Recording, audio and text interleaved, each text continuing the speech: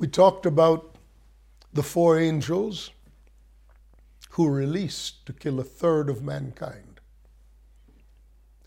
Now, this is different, of course, from the rider on the red horse, which rider we encountered early on as the first four seals were opened, and the revelation of that which had been sealed, which was held in the hand of the Lamb who sat upon the throne. Just to go back into some of these teachings that have preceded, this is different. That spirit right on the red horse stirred men up against each other to kill each other. Now, but a third of mankind are killed in a combination of things found here constituting the second woe. And we know that because in verse 16, I left the last broadcast by saying, we have not looked at how the third of mankind was killed. We want to do that now. And in verse 16, he says, now the number of the army of the horsemen was 200 million. I heard the number of them. And then he goes on to describe the horsemen. And I'll just read that portion of it. Now the number of the army of the horsemen, 200 million, I heard the number of them. And thus I saw the horses in the vision. Those who sat on them had breastplates of fiery red, hyacinth blue, and sulfur yellow. And the heads of the horses were like the heads of lions. And out of their mouths came fire, smoke, and brimstone. Fire, smoke, and brimstone. By these three plagues, a third of mankind was killed. And he reiterates, by the fire and the smoke and the brimstone, which came out of their mouths. For their power was in their mouths and in their tails. And their tails are like serpents, having heads, and with them they do harm. All right, now, let's go back, though, earlier on in chapter 9, and we will look at these horses. And they really connect directly to the verse 7 of chapter 9, which says, the shape of the locusts was like horses prepared for battle. And on their heads were crowns of something like gold. Faces were like the face of men. They had women's hair. Their teeth were lions' teeth. And they had breastplates of iron. And the sound of their wings was like the sound of chariots. And they had tails like scorpions, and there were stings in their tails. They were given power to hurt men for 5 months. And they had over them the king of the abyss. They had over them king, the angel of the bottomless pit, whose name in Hebrew is Abaddon, but in Greek has the name Apollyon. Now, so these horses, or these locusts shaped like horses, come out, and their first order is to torment mankind for 5 months. And to do so, and it specifically references their teeth like lions' teeth, and so on. Now, in that administration, it would appear that the one directing their activities was the angel of the abyss. So the angel of the abyss, Abaddon in Hebrew and Apollyon in Greek, had a limited power and limited to direct them. And that was for a period of 5 months. Now, the same company is under the control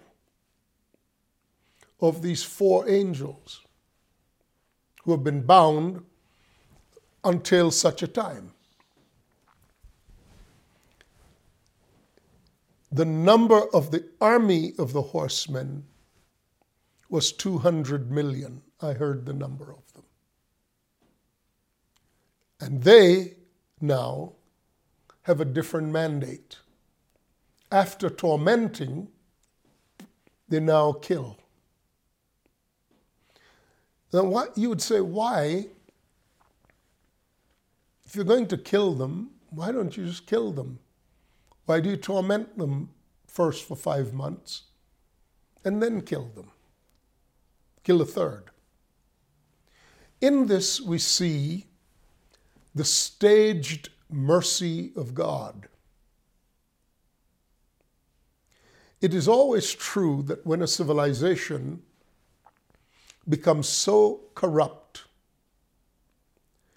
that the mercy of God is not extended in the form of loving kindness and tender mercies. At that point, you see, God means to shake everything that can be shaken so that if there's a remnant that can be saved out of them, He'll save them. This is the severe mercy of God. This is the fierce majesty of God. Every time this has ever happened, only a remnant was saved.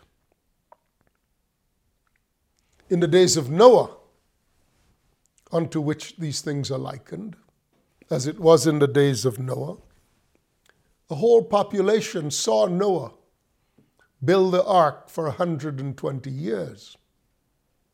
And God's mercy was 420 years while the ark was being prepared. But the day that the deluge came, a whole different revealing of the fierce wrath of God was now the order of the day. But the Bible says, concerning that 120 years, it says it this way: while the long suffering of God waited in the days of Noah, while the ark was being prepared. So the mercy of God does not first kill. It allows for the torment. And there's a limited administration of these creatures under the rule of Abaddon, and in Greek, Apollyon. But then when it moves to the 6th woe, these horses and their riders, the horsemen, now are in numerous company, and they are meant to do a very different kind of harm. I'd like to comment just briefly on the 200 million. Let me say that when you look this up in the Greek, the word million does not appear. It's thousands and tens of thousands. So the highest number that the ancients could count to and conceive of was 1,000. So 1,000 times 1,000, 10,000 times 10,000, those are the typical references. And the number spoken of here is 200 million. 1,000 million is a billion. The number of the horsemen was 200 million. So the translators simply used current mathematical understandings to talk about it. But it's interesting because 200 million has at least two other references, previous references in Scripture. One of them is Psalm 68. And it says, verse 11 of Psalm 68, the Lord God gave the word. The Lord gave the word. Great was the company. Let me go back to that.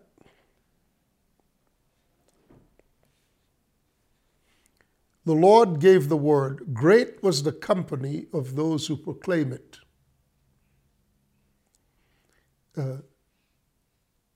Kings of armies flee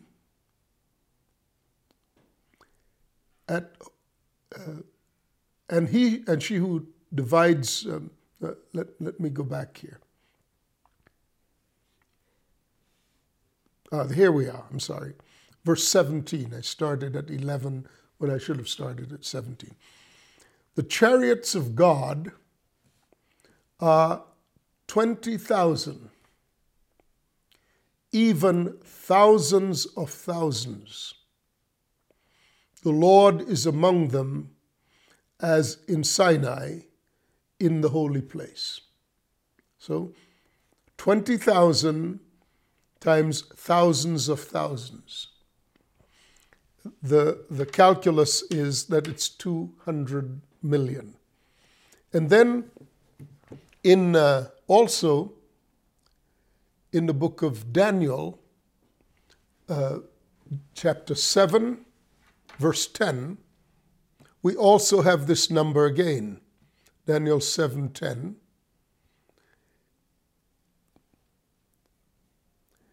A fiery stream.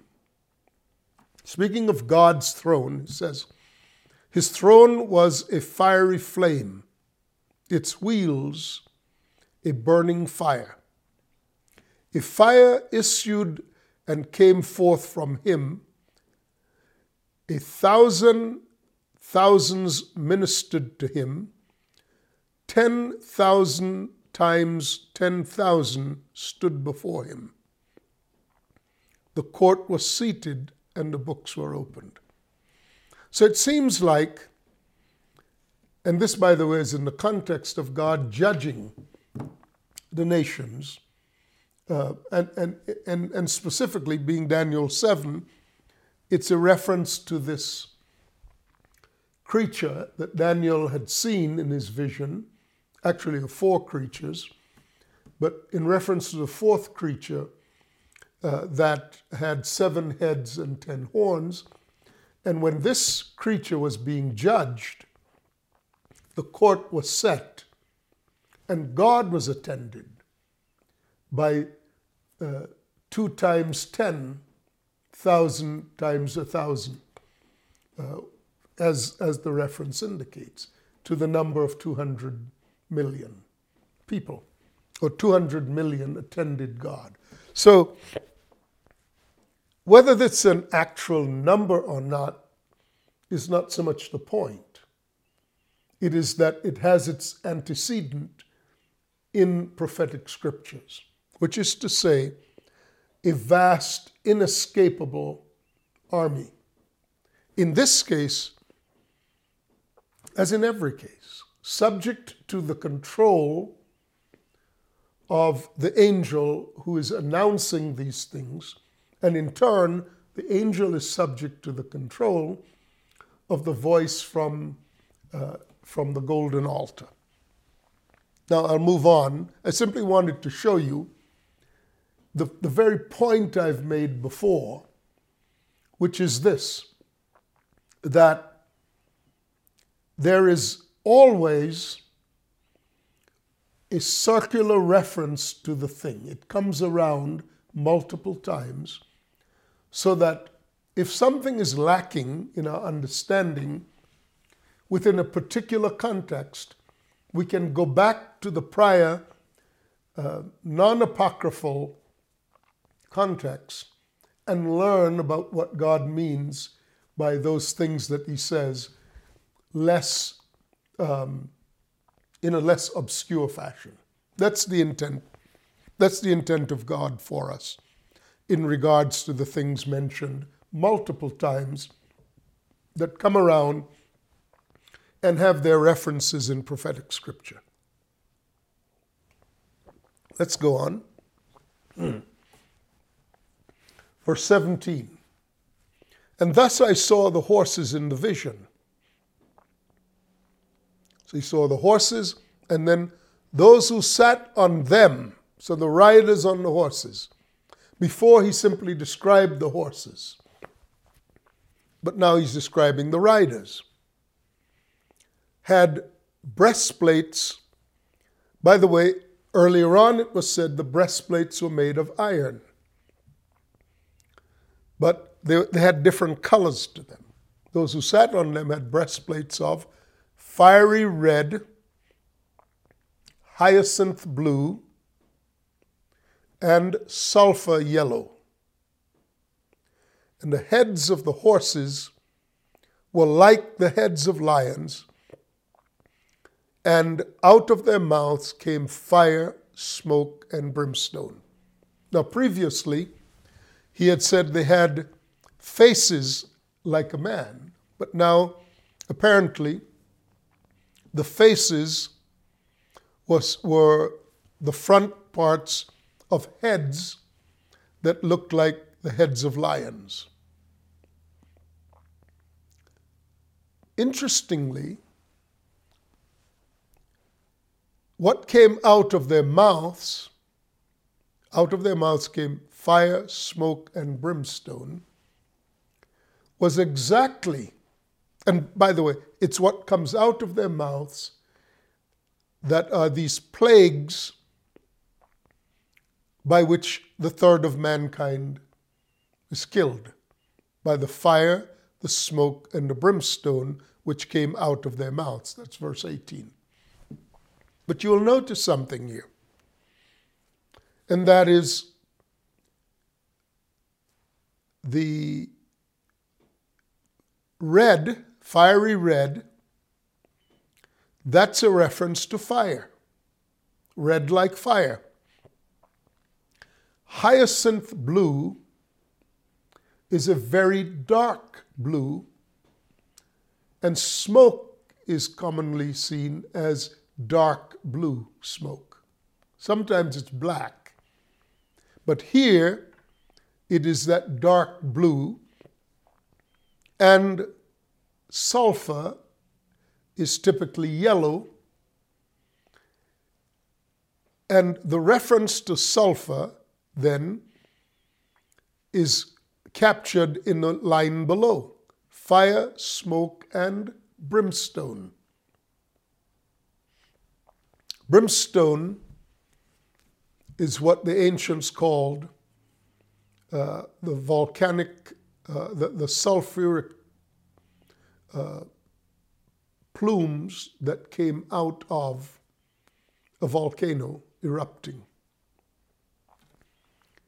The judgment of God then comes in the form of fire, smoke, and toxic fumes. And the riders on the horses apparently are arrayed according to the particular plague that the horse on which they sit represents. Here is the combination of the demonic working within the measures of human order and human society. So there are things that are recognizable, like, and it simply says, those who sat on them. It doesn't say men. It simply says those who sat on them. So the demonic that rides these horses is a picture less of people charging into battle, as the imagery suggests, and more the manner in which these plagues affect humankind. They come out of their mouths. So fire, fiery red, burns up, consumes. In that sense, since these are judgments upon mankind, it devours their reality. It devours their sense of being in control. See, humans want to be in control. It's analogous to, and only analogous to, how the fire judges the works of man in the day when God calls the works of man into judgment. If we've done well, our labors will survive the fire, in the fashion in which gold survives the fire, silver and precious stones, which are formed under pressure and in heat. So that which is gold, silver, precious stones survives the fire. That which is wood, hay, and stubble is consumed by the fire, and some are said to be saved in those environments as one escaping through the flames, which is to say that when all the works are judged and the foolishness and folly that consumed the pursuits of man, which constituted the pursuits of man and consumed their time and their resources, when those things are revealed for the worthlessness that they are, a few will escape as though escaping through the flames. This is that imagery. Instead of purifying the people of God and or vindicating those who have been faithful so that their works are compared to gold, silver, and precious stones, this is about the world. And there's nothing to be saved out of it. So it's really a destruction of the pride of man. It's a destruction of what they put their trust in. And the Bible speaks of this time as the hearts of men failing them for fear. Because if what you've built your life trying to get, trying to acquire, trying to define yourself through those resources and those accretions in your life, these spirits have the capacity to devour them in a fiery red haze. Hyacinth blue is about obscuring the truth, as in smoke. We often refer to the term blue smoke and mirrors to suggest the unsubstantial nature of things. There are two distinctly, characteristically different kinds of smoke. One form of smoke that represented the Holy Spirit coming into the temple, obscuring the senses, requiring you to be able to operate in the Spirit. The priest, when the Temple of Solomon was dedicated, the priests were required to operate in a type and shadow of the Holy Spirit.